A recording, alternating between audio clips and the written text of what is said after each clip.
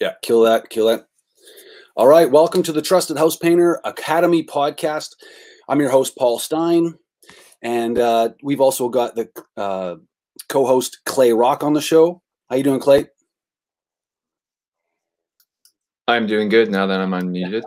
Awesome. Thanks for being on the show. And today's guest, we've got Greg Hill. Greg Hill is from YPO.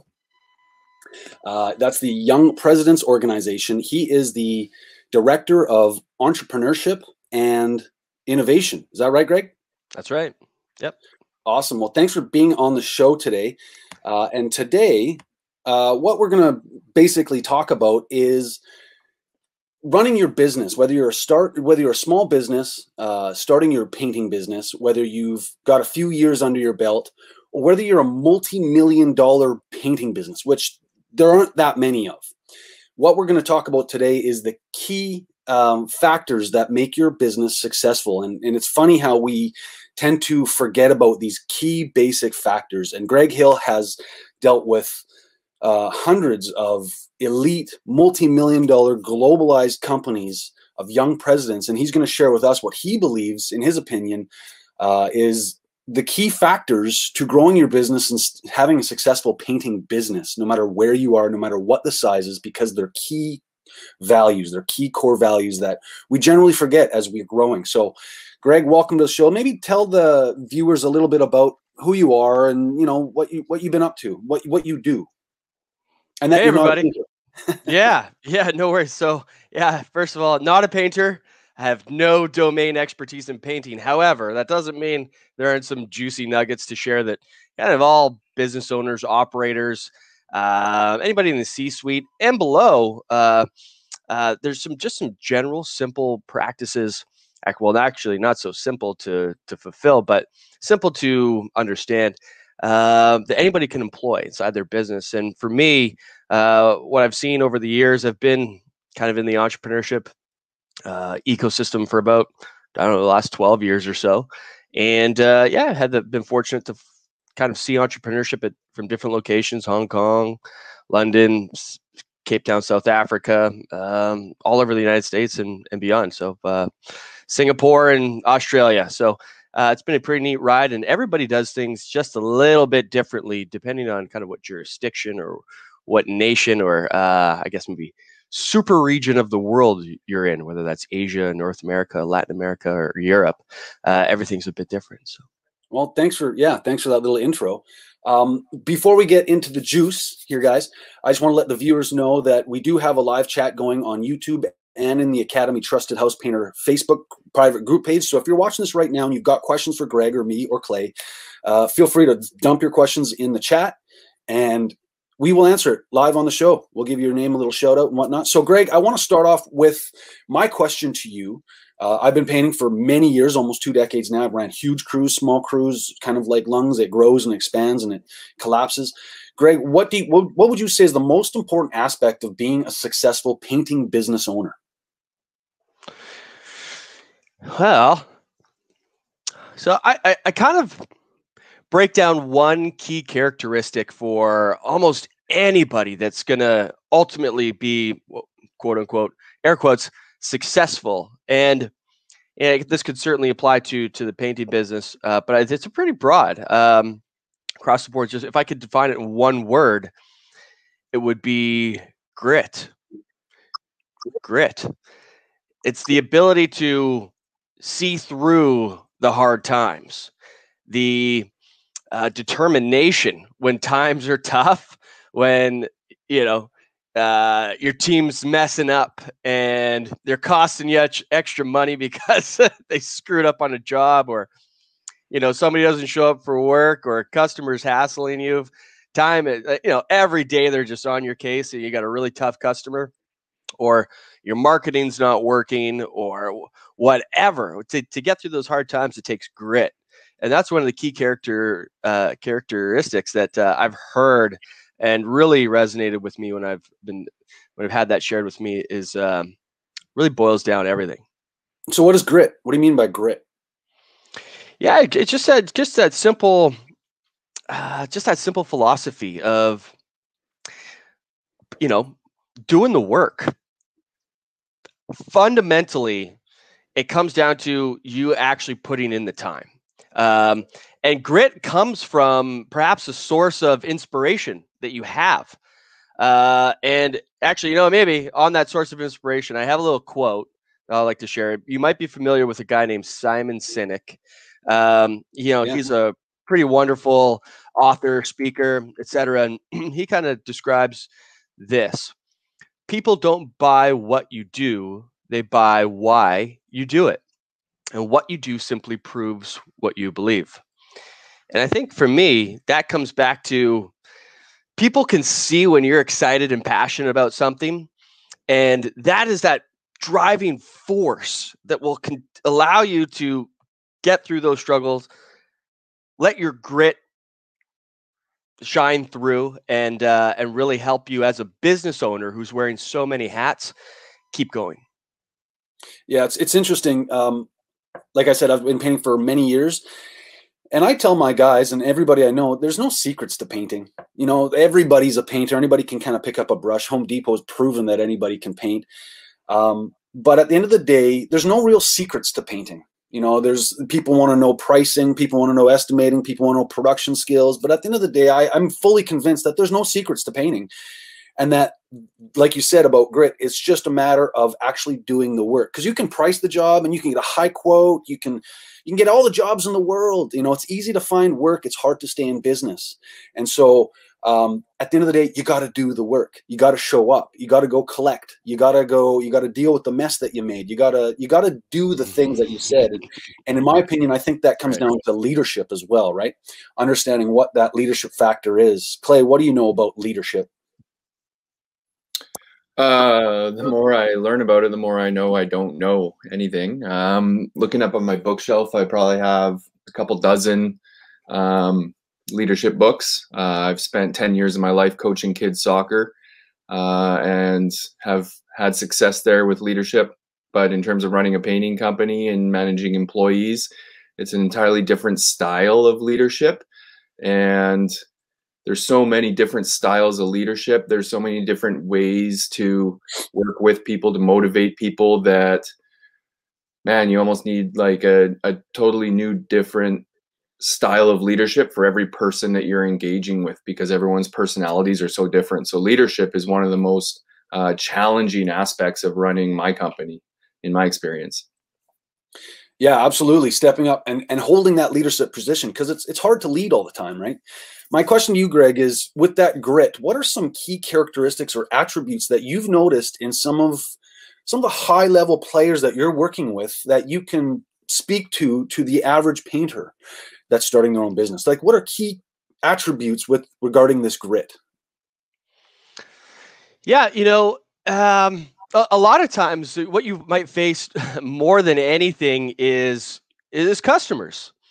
You're dealing with every type of personality you could imagine, right? So you have a middle-aged mom who's got a 5-year-old and a baby when you come to the door, or you've got an old man who's retired who's breathing down your neck, watching every step you're doing as part of the painting process. Or that just wanted to talk your ear off, and you want to shoo them away and say, "Can I just do my job? You're kind of like, come on." And but you run into these people, and so you in dealing with customers takes a bit of grit, and it also takes a certain level of finesse.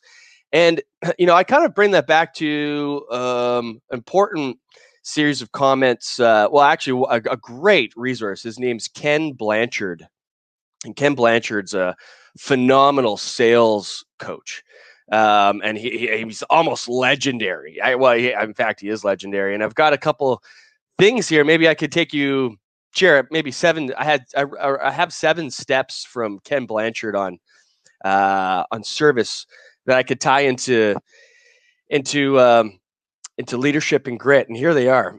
So Ken talks about the concepts of legendary service can be applied by employees and managers at all levels of any organization. Creating legendary service is everyone's job. The kind that people tell their friends about, and it can be rare. The key is to care. Begins with leaders who believe outstanding service is a top priority. Creating a service culture starts from the inside with your internal customers, your people. So, your people. Your people. And when empowered people believe that caring for customers is vital to their company's success, they will want to show care in everything that they do. Your customers will become a big part of your sales force.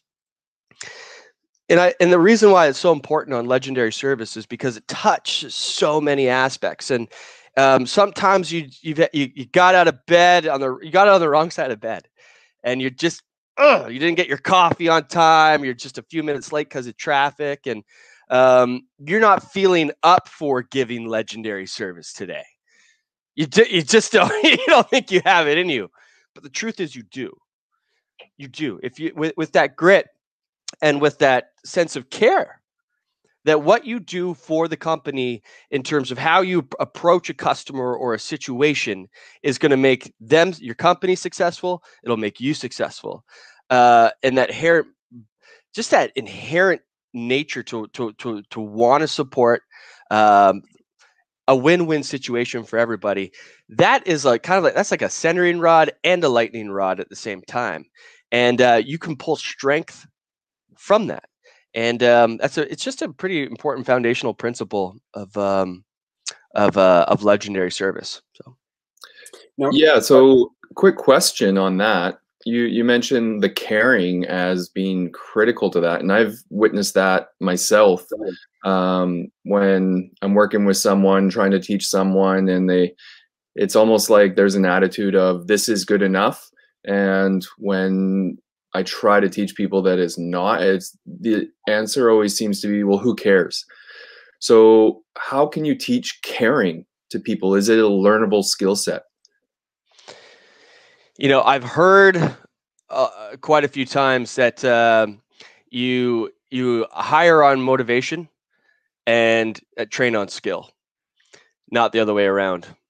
You don't hire on skill and train on motivation, because if somebody comes in with the right attitude, they'll have a growth mindset. They'll have an approach to lifelong learning that you can't teach. You just kind of comes inherently in people, and you can see it in the way they communicate with their hands, their body language. Whereas somebody that's that's highly skilled but just a jerk, there's not a lot you can do to shift their mindset. There's only so far you can bring them down the road until you say, okay, I think we've kind of reached an inflection point in the road, and you've kind of shut off the tap to learning, and I can no longer help you, and you can no longer help me. So it's time to end it. And it's just I got it. Just the point is hire on motivation and train on skill. Okay. Yeah, I also say it's like you can train anybody to do anything physically, but it's very difficult to build character. It's very difficult to train character. Character is like an essence of who you are. And part of that character is habit forming. So, Greg, my question to you is, of this grit, is grit something that you just pull out of a hat, or is grit something you train for so that it becomes a habitual concept? Yeah, I mean, Clay, weigh in here too. You have to train for grit. I mean, there's certainly a spark inside of you. You're trying to fulfill a vision of sorts. Like if you're the type of person that looks to the future, and you're trying to get a point on that to the center of the bullseye, and you might zig and zag a bit, but your vision will help guide you, and it's something you have to constantly improve, enhance, and work on to expand kind of your capacity for grit. You have to, to keep working at it. Yeah, I agree. I think the biggest thing is it's funny because numbers are just numbers. So 10 cents, $1, $100, $1,000, 100,000. When you're talking about multinational companies that you deal with on a daily basis, they're no different from your average Joe guy, except they've trained for something specific and they've honed in on something. So as a painting company, you generally need a team. Now, a one-man guy can make 100 grand a year, pretty simply, maybe with a helper. But once you start getting a team, it becomes a lot more complicated. Let's go into the aspect of leadership and why companies that you work with succeed in life and how their leadership skills actually make the difference versus the ones you see that spike and then drop back down and then you never hear about them again. So what would you say about leadership that's super critical that an average painting company can kind of take from you today and say, that's what I need to work on, or, that's how I want to be with my team, right? Well, I'll give you an example. So customer service orientation is going to be that breadwinner for you. I mean, that's going to help generate your internal sales force, your people, to be motivated to speak about your company to customers the way that you would speak about your company. But then also, customer service orientation is going to turn your customers into advocates for you, and they'll become part of your sales force. So you can like double your capacity for your sales force by just doing a killer job every single time because you care, because you give a shit. But I'll give you an example. There's a entrepreneur out of Vancouver you might be familiar with. His name's Brian Scudamore. He's the founder of 1-800-GOT-JUNK, which is a junk removal service. You've probably seen their trucks. But he's created a franchise model business, and he's got Wow One Day Painters and Shine Shack. And so he's created this model. But this parent company is called Ordinary. It's called O2E Brands. And that parent company, the O2E, stands for Ordinary to Exceptional Brands. And I swear, Brian Scudamore, who's, I don't know, 1-800-GOT-JUNK's doing about $495 million a year run rate in revenue. So about $500 million a year.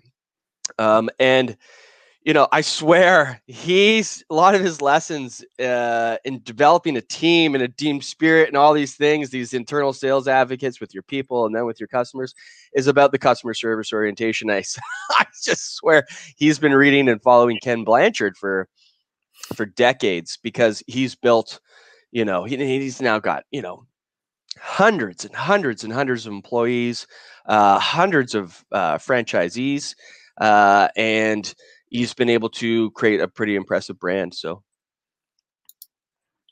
yeah, that's what I find interesting is when you look at entrepreneurs that are successful, they've gone from the tactician to the actual entrepreneur. It's the hat we wear, right? The E-Myth, the book talks about it. You should be a little bit of a technician, a little bit of a manager, a little bit of an entrepreneur. However, the real successful people learn how to position themselves out of that technician, because most painting businesses start off as painters. And so they say, I can do that. I want to start my own company. So they do, but they don't necessarily know business. And they fall right back into that technician, and they have to do it themselves and they have to fix it. Well, if you're constantly working in your business, you can't work on your business. And it's that slight distinction that I find entrepreneurs know, or they're a little bit more tuned in than your average painter. Clay, when you started your painting company, what was the biggest challenge you found with respect to like shifting out of that position of painter into actual manager and entrepreneur? Yeah, that was definitely a massive roadblock for me, because I did sort of stay in this role of I had to do the key things myself in order for my business to maintain that level of quality that I wanted to have, so that my clients were those advocates for me. So it definitely took me some time to sort of transition. And also in the painting industry, it's very difficult to find people. So it took me a long time to be able to create a crew where I didn't need to be the lead on the crew.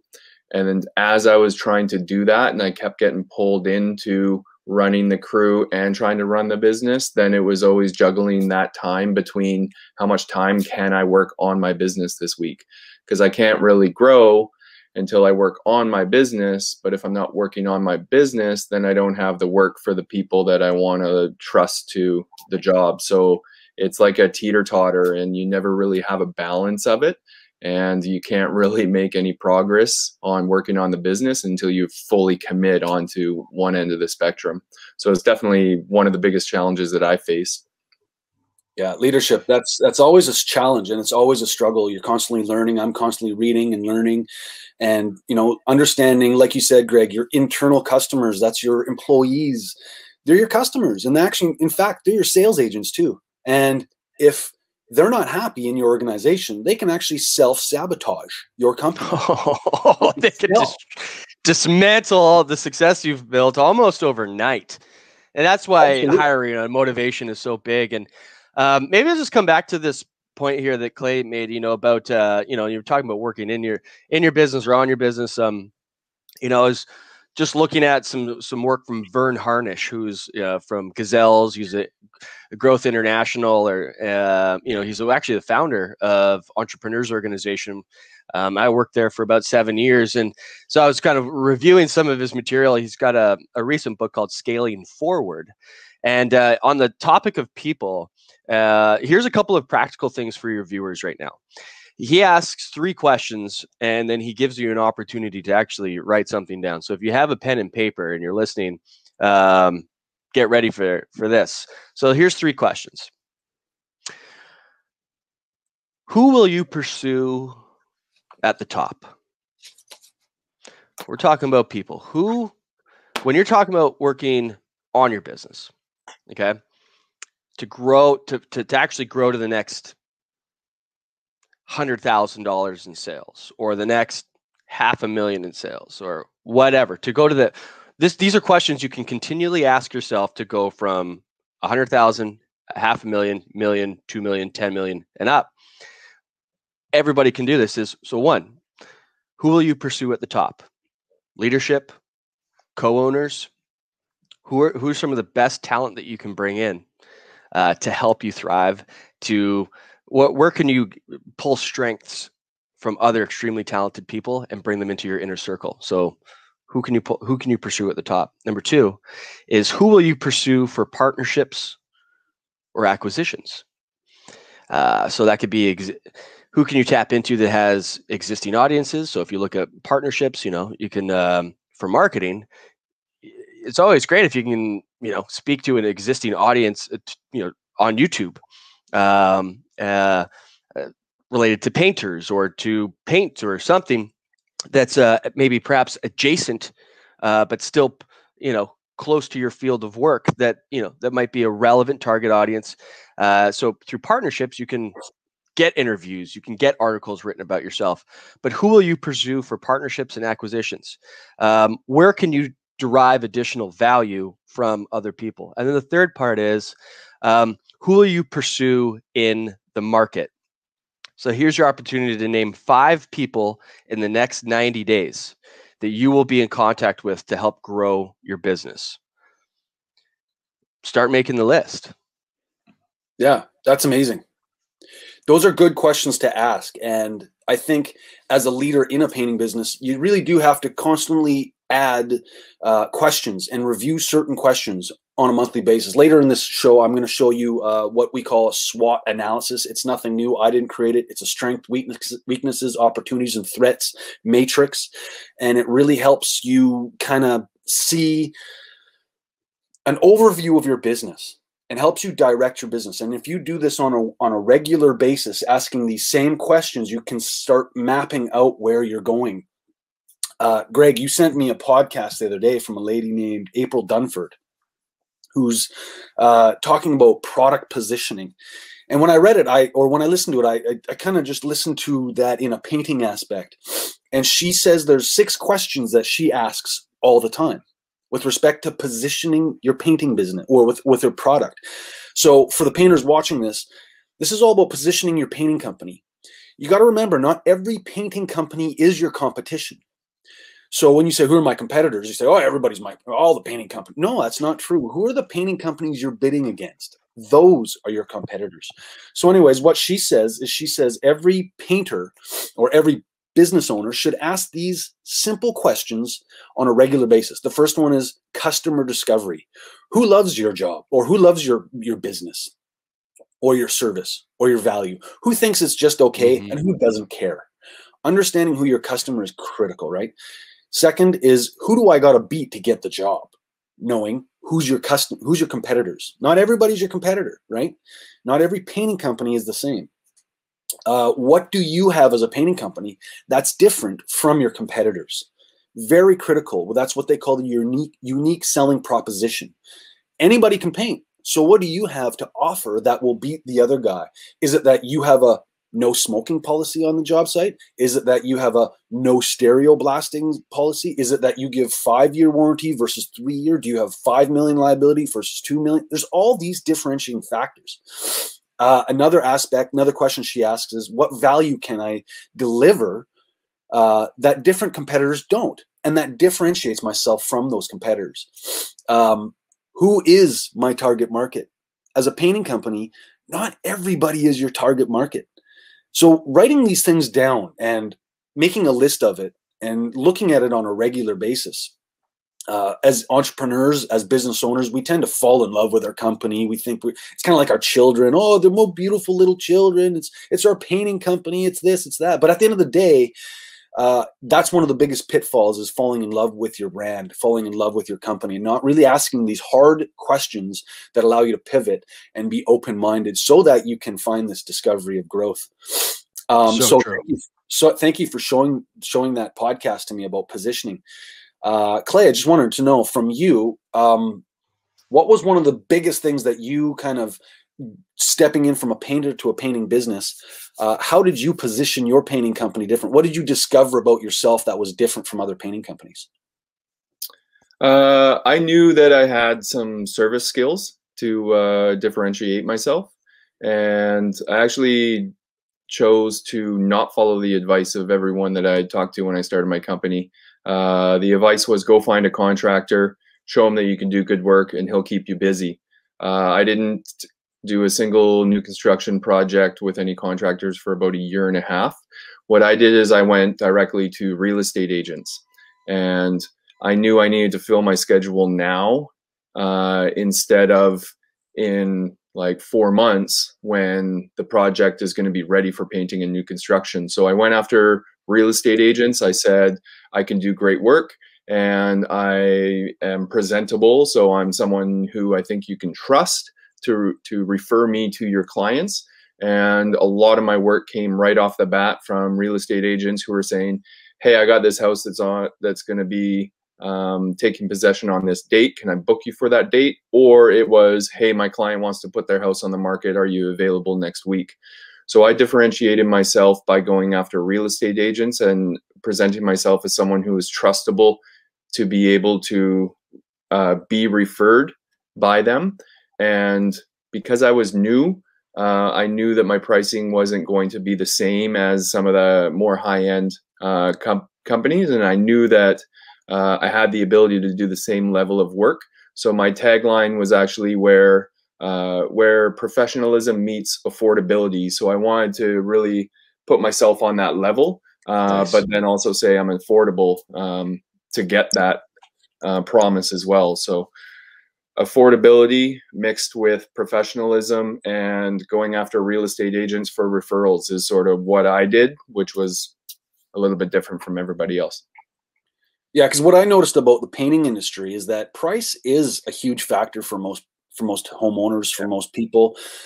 Price is always, always at the top forefront. You could have the best service, the best guarantee, the best guys, the best that, but when they get the price, like unless it's an elite customer that just wants it done right by you and knows your service, then it's very difficult to have a high price. So price is always something that's considered, at least with what I've noticed when I'm giving bids, is that there's that negotiation of price that happens somewhere down the line, and you've got to be open to kind of. And there always seems to be an assumption from the homeowner that they're getting the exact same thing, but the price might be different for what they're getting. Whereas I find that a lot of the times the difference between my price and someone else's price is that I'll be doing like 3 steps in the prep process, whereas someone else will just be doing 1. So the difference in price, is it just a higher wage, or is it more value, more service that you're offering? And it's difficult for the homeowner to figure that out from when they're just looking at quotes. Can I ask you guys, so on them pricing, and just your experience in the industry, do you have like when you do a bid, is it like just a single price that you just like, boom, it's going to be $2,500 for this? Or is there a range? Do you have do you have packages? Do you have like 2 or 3 prices? Does that occur, or how does that work? Clay, I'll let you respond to that one.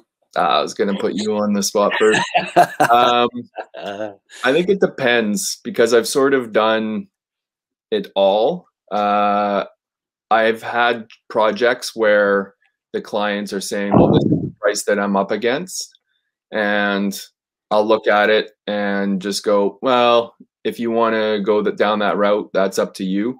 And then I'll reiterate the extra value that I'm going to get. If you want to go with me, you're going to get this, but it doesn't look like you're going to get that there. So if you want to go with that, like, that's up to you.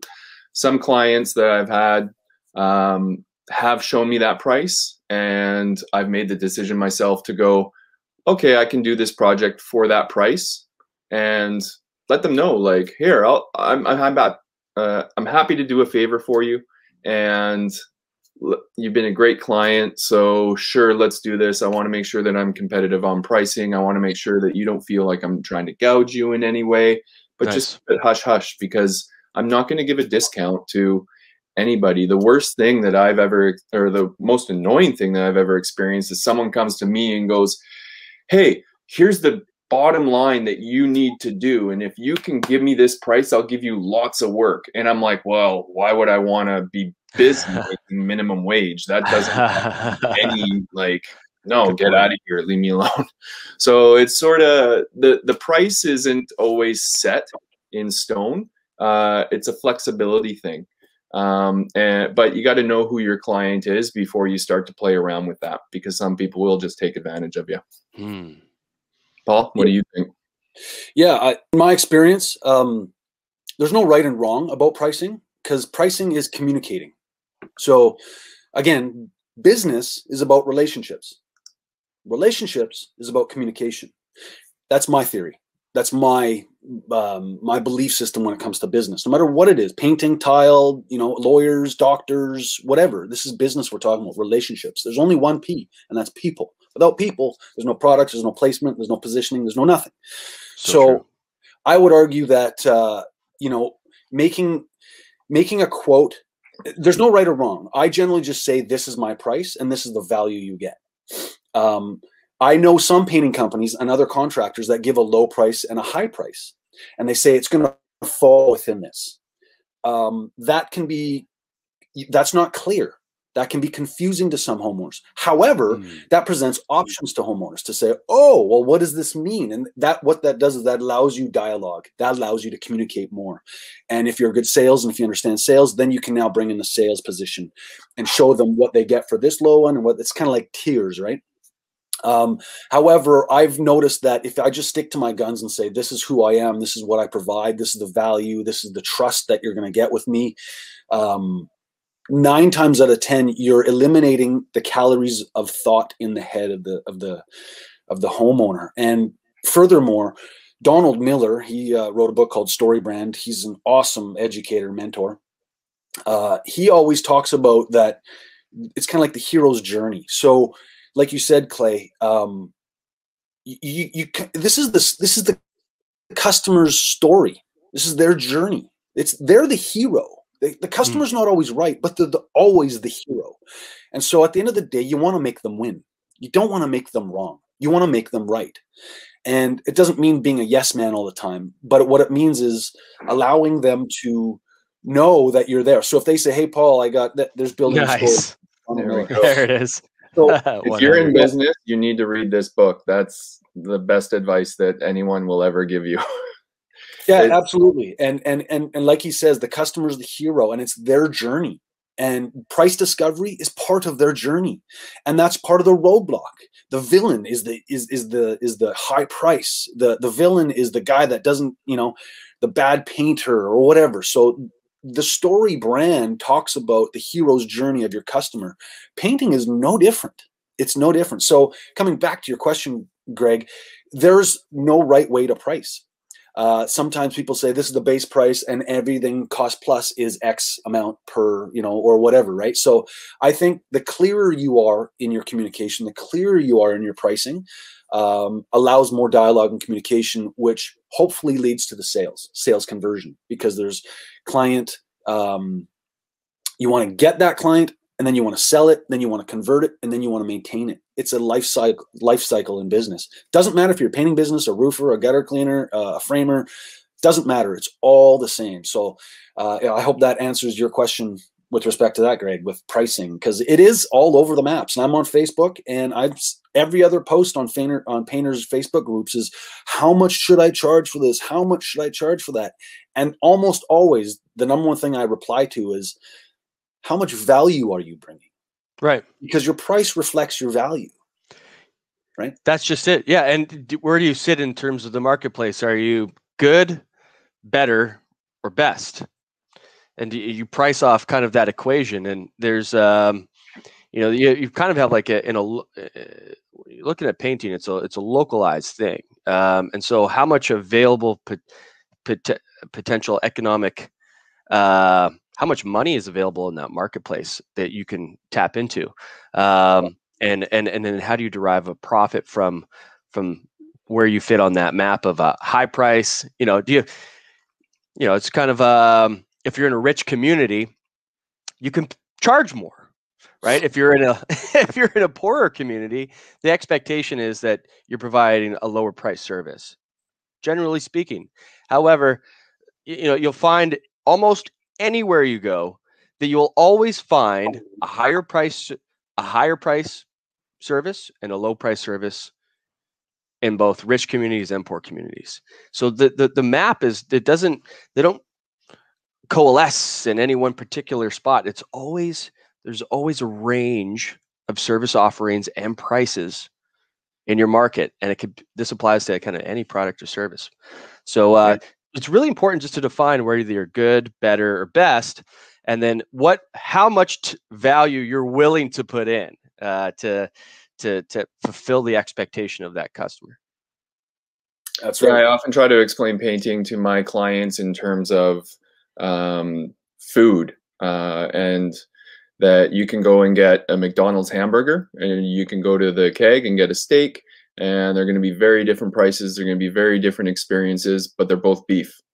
And you'll get painting that's cheap and expensive, and it's may not be the same thing, even though it's both painting results. Right. So true. So Greg, let's just wrap this up for the next 10 minutes or so. You're the Director of Entrepreneurship and Innovation at YPO, Young Presidents Organization, huge multinational organization. Google it if you're watching the show, you don't know what it is. So innovation, let's go there, because now we're in 2021. Things are changing. Economics are changing. Politics is changing. Sociographics, like societies are changing. Everything is changing. Technology is changing. So let's really nail this hyper-focus for painting companies. What do painting companies have to do with respect to innovation to stay on top of their game? And is it important to be innovative? And what are the cons of being too innovative sometimes, specifically for a painting industry? So what can you give to the viewer here that will allow them to understand what innovation is and why it's important to incorporate that in their business now in the 2020s and further? Right. Okay.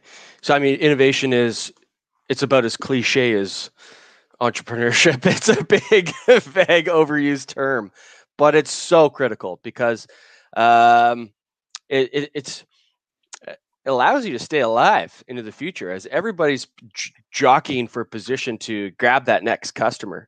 And keep that customer as the lifetime value as a customer, they say, is you need to constantly be innovating, improving, and explaining what your USP is, why you're better, why you're different. And so again, simple things. I have a definition for innovation. I have two definitions for innovation I'll give you right now. And then I actually have a fun little quote from Justine Musk, who is Elon Musk's ex-wife, if you'll allow me. But let me explain. Let me share these definitions of innovation. It could be one, anything that is new, useful, and surprising. That's a very simple definition. Anything that's new, useful, and surprising. A more technical definition could be innovation is the development of a process or technology that enhances the value to a customer offering for a product, service, or experience that is perceived as new and is adopted by customers. So a process or technology. That's where let's pull those two pieces out. Most people think that innovation is just purely technologically driven. No. Innovation actually starts at its base as a process. You can't build a technology until you've built and defined a new process. So process innovation is the most is the largest form of innovation you'll see, and it's about iteration and constantly improving small tweaks, right? And so that's important. But why it's important? So here's Justine Musk. she's just she's a bit of a wild child, and so here's an interesting one. So choose one thing and become a master of it. Choose a second thing and become a master of that. When you become a master of two worlds, say engineering and business, you can bring them together in a way that will introduce hot ideas to each other so they can have idea sex and make idea babies that no one has seen before. And B, create competitive advantage because you can move between worlds, speak both languages, connect the tribes, mash the elements to spark fresh creative insight until you wake up with the epiphany that changes your life. So it's just always laughing. I love the babies. Make innovative baby. That's awesome.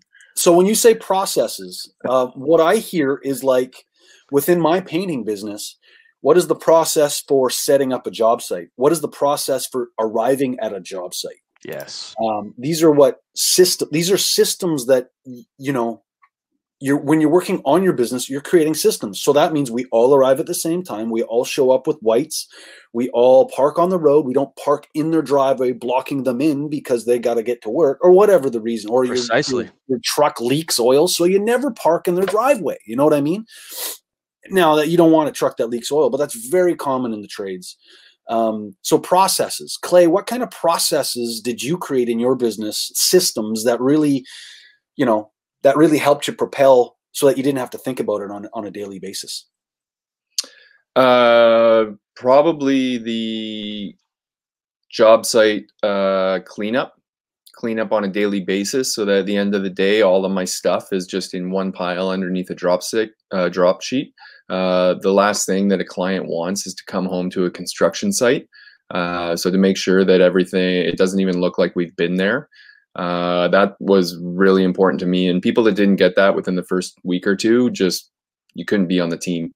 And organization as well. For me, I'm a big nerd on time management. So if you're spending time looking for tools, then you're wasting your time.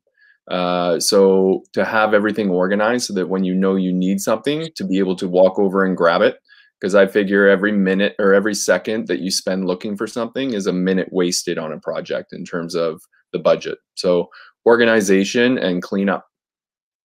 Yeah, I agree with that 100%. And we've talked about this on other podcasts where, you know, a painter will set up a 32-foot ladder or 40-foot ladder, and that takes like 10 minutes, right?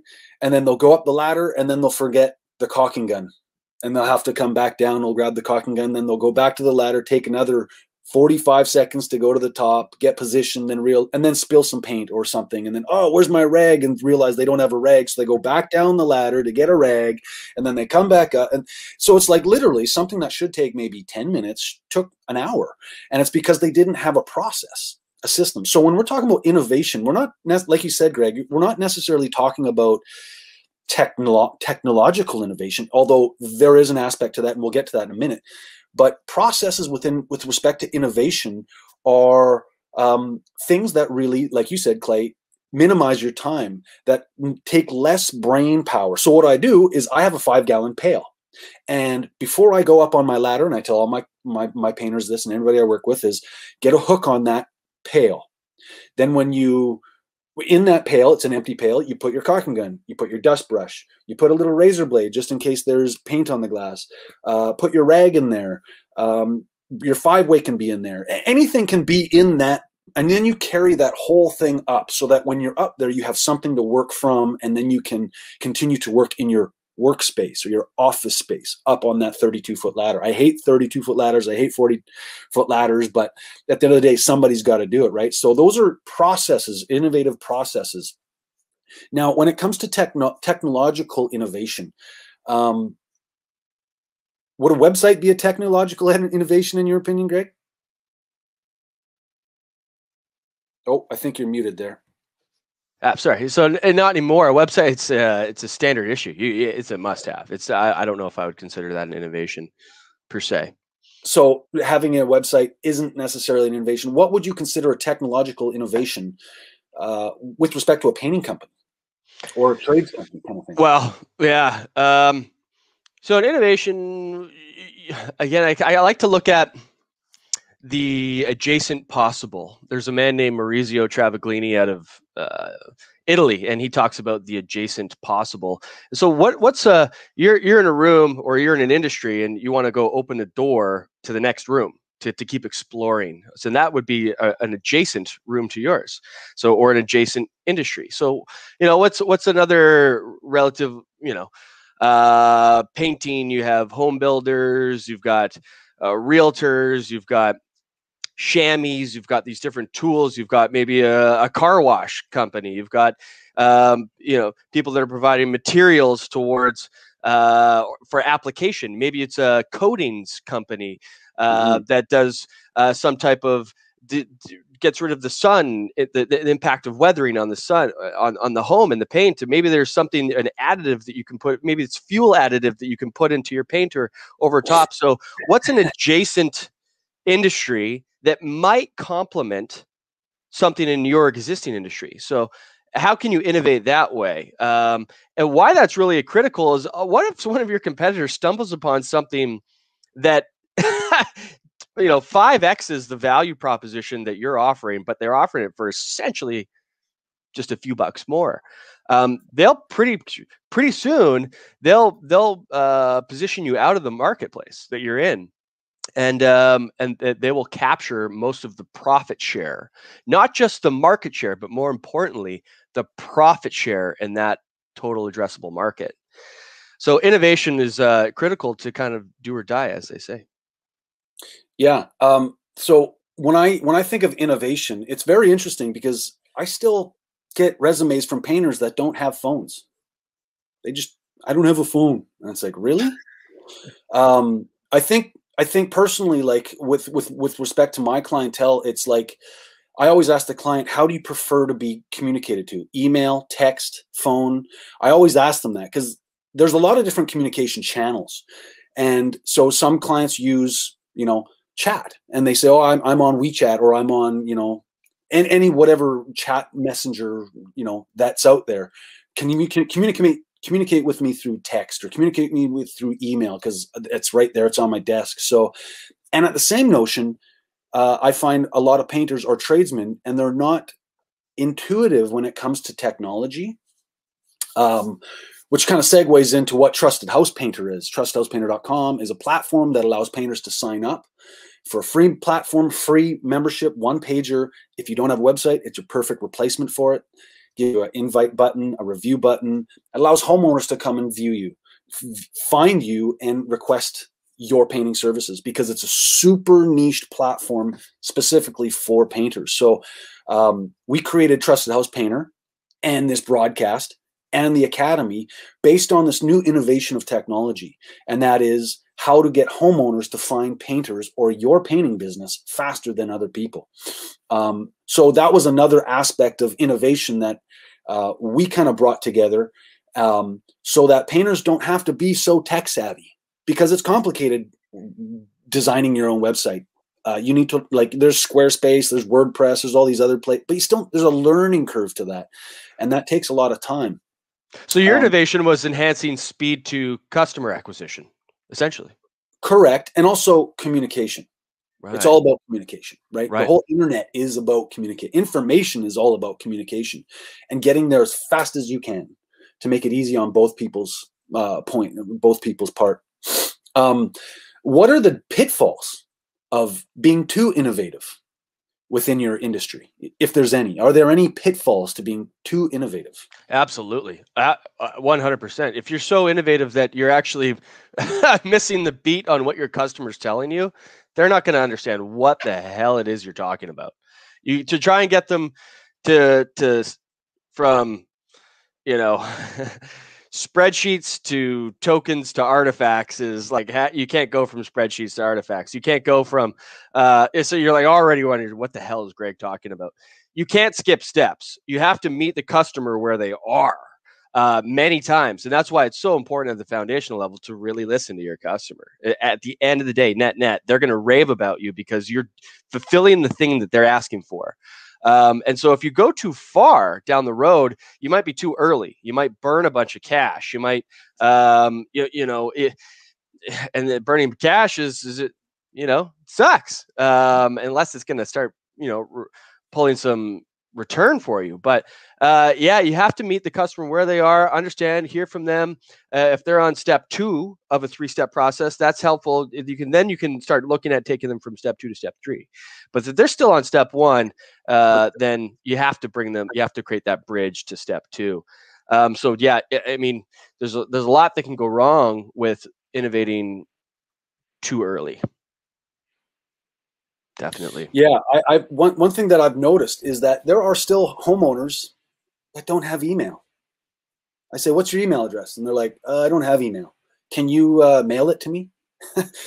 And I laugh, but that's an insult to them because I'm so much more advanced than them with the innovation. Simple technology, email, I've had it for 30 years now, right? But they have never had it. And so you got, like you said, you got to speak their language. You got to listen to what they're saying. Clay, have you noticed any kind of pitfalls with respect to innovation, technological innovation with your clientele that has kind of hindered a job, or, you notice that, okay, this person needs to be their hand held? Has there been any situations in your career, in your painting career, that, too much innovation was a problem for certain painters or for certain homeowners? It's a tough one. I don't really have anything popping into my mind right now. I guess with the recent advances in paint technology, I guess it's pretty easy to confuse a homeowner with all the different options available to them. Yeah. And sometimes they do just want to have their hand held. And you're saying you could spend extra money to get this, you could spend extra money to get that, and then the homeowner just goes, I'm going to trust you to pick the right product for me. So probably just sort of managing that level of understanding for the homeowner to sort of just tell them what's best for their house to protect it from the elements, the rain, the sun. Yeah, there's a thing that I've heard before, and it's called paralysis by analysis. Yeah. And, you try and sell your customer something, and especially, like, you make a good point, Clay, about technology in the paint industry. It's constantly changing, and it's ever adapting, and it's always these new products. And it's overwhelming from a painter standpoint. Like, I know Sherwin-Williams has all these product lines with all these different sheen levels, and it's like, whoa, what's going on? So, So I think you're right there, Clay. Like, when you do an estimate, when you meet the homeowner, I don't know what you do, but I always give like pamphlets and brochures that I got from the paint store to help sell myself, to help sell the product, to help guide the homeowner down the path so that they know what they're getting, how they're getting it, what the result will look like, the benefit of the benefit. And sometimes I see that glaze go over their eyes, and they're just like, I don't know what he's talking about. And that's one of my cues to, like, shut it, Paul, just start taking notes. What do they want? Right?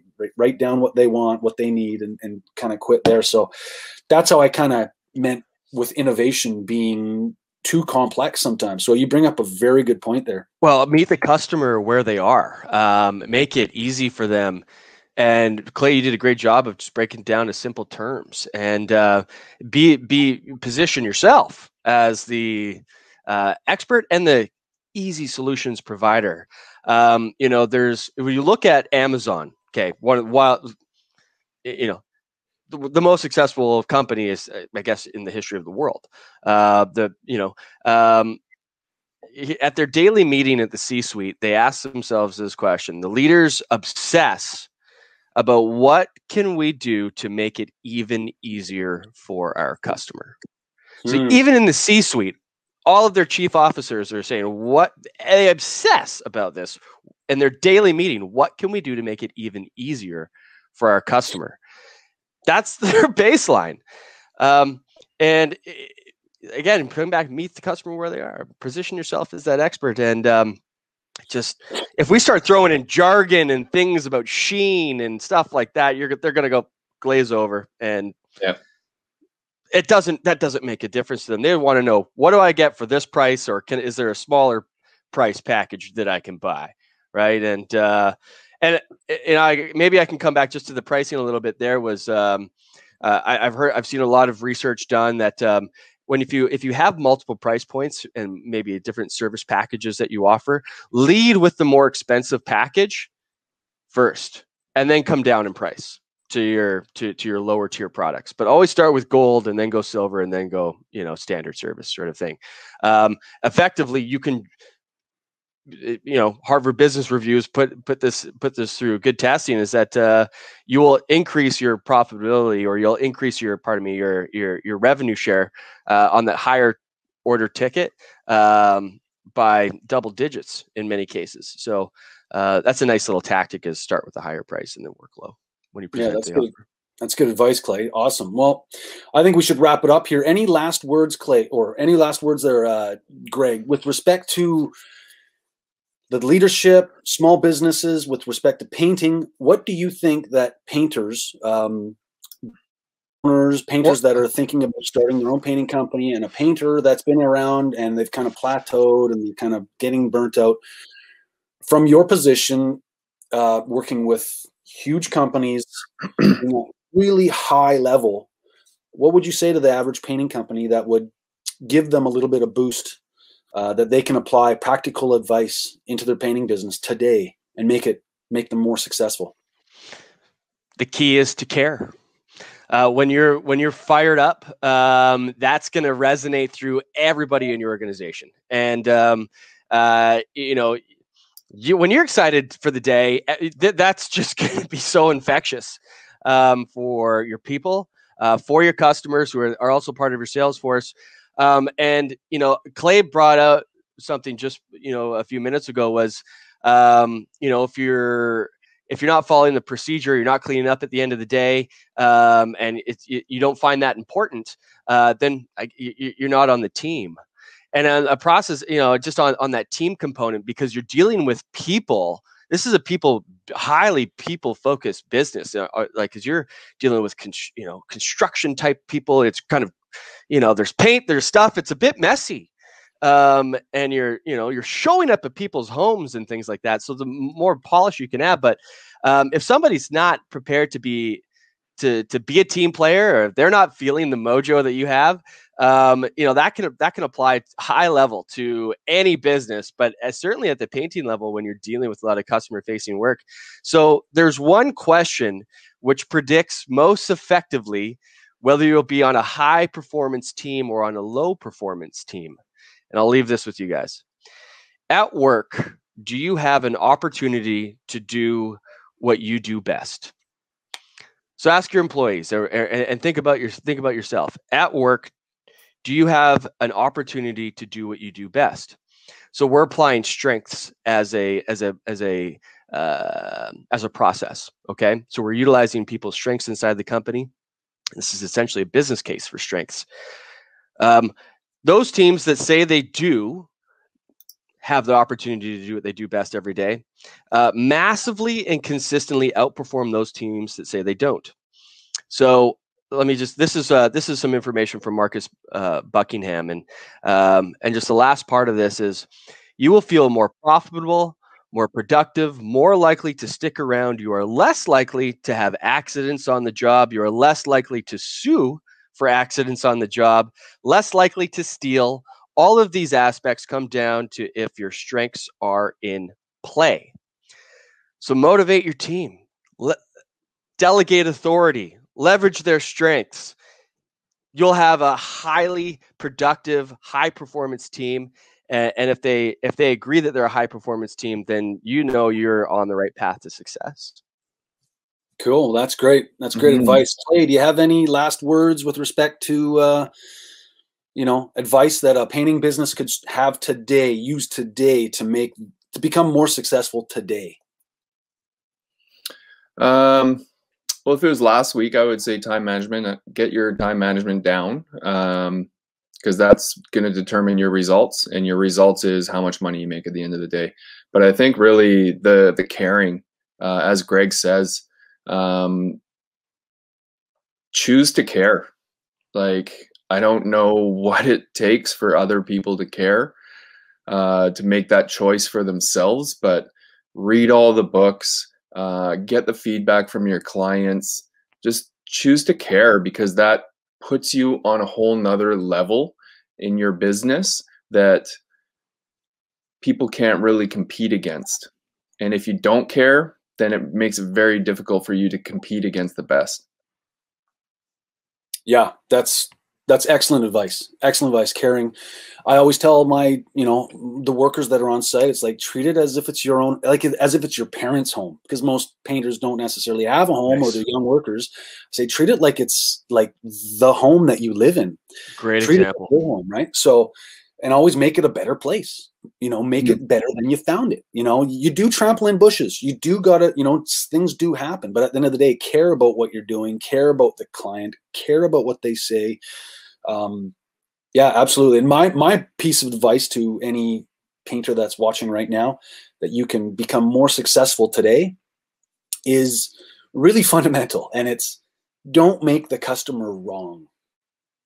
Yeah. When the customer says, "Hey, can I paint that?" "No, you can't paint that." "Hey, well, could you do this?" "Well, we're supposed to be leaving tomorrow." That's not part of the contract, or whatever. You know what I mean? Or, parking in their driveway and not allowing them to park in their driveway. Now they got to bring their grocery bags all the way down, and also not making them wrong is also, when it comes to negotiation, as we talked about with Clay,